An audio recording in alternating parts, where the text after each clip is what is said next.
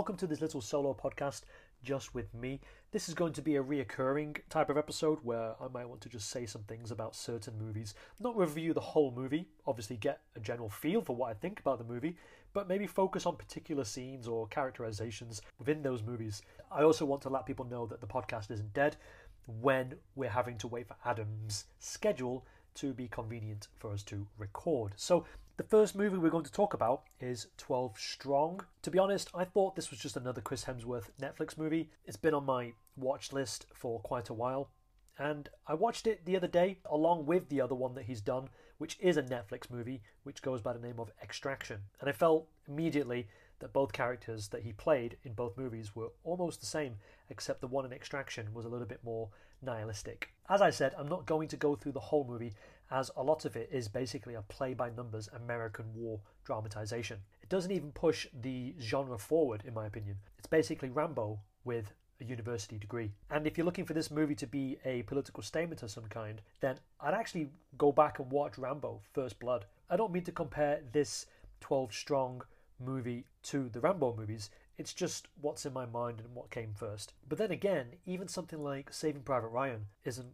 of the same caliber. The characterizations are much more heartfelt. 12 Strong isn't a high concept movie or reflective in of itself, even though it could have benefited from that. Then again, it's only about the first 3 weeks into the war of terror in Afghanistan. Reference goes to Borat, if you can pick it up. Gotta say though that the beginning of the movie has some major Michael Bay vibes, what with all the symbolism and the pageantry with the American flag, all that is on show. Anywho, Chris Hemsworth's character named Mitch Nelson seems in many senses to be ultimately perfect, even if the movie goes out of its way to say he has had no combat experience.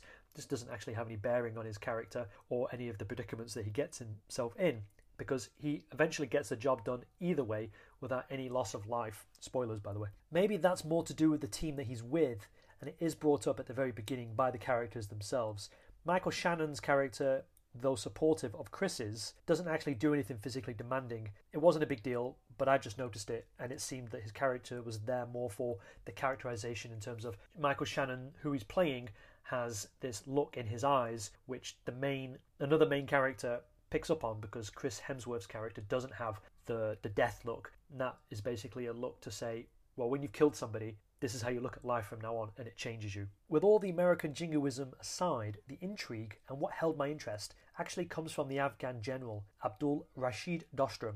He's the warlord Nelson has to coordinate his war efforts with. And Dostum, with his history explained, becomes the heart of the movie. It doesn't matter we're introduced to the ODA 595's families who are left behind, worried, as their husbands head out to fight this war, because we know the families aren't going to lose any of their husbands. There's no stakes in it for them, really. But with Dostum, I found myself caring more about the things he imparts on Nelson, and his unexplained motives, seeming casual attitude with regards to fighting, and the teachable moments bring a fresh perspective to this well-worn subject. Oddly, I can get behind Dostum and his sense of loss that are off screen, that idea that he suffered, and he does suffer. But if I walked away with one desire from this movie, it was to learn more about Afghan culture, even if it is possibly elementary knowledge equivalent to reading the same thing on Wikipedia that the movie shares, because there is a lot of interesting things that the Dostum character imparts on Nelson.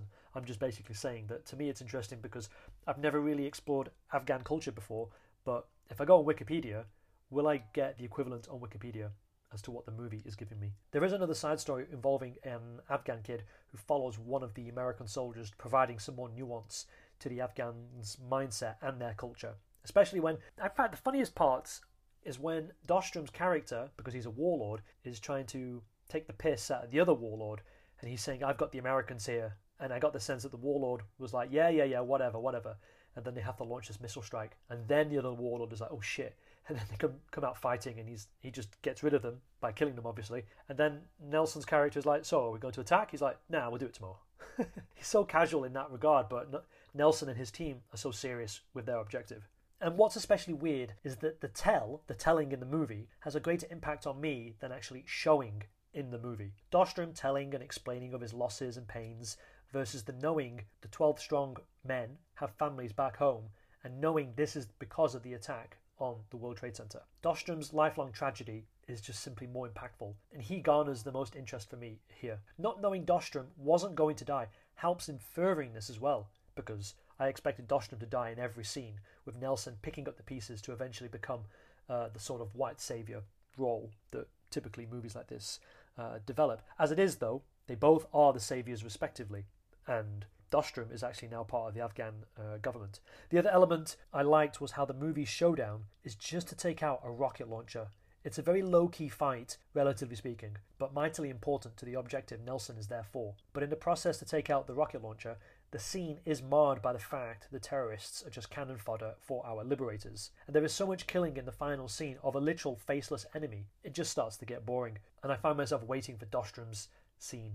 As it is, it's a decent enough movie for a one-time watch to pass a weekday evening away. I can get it off my Netflix list finally.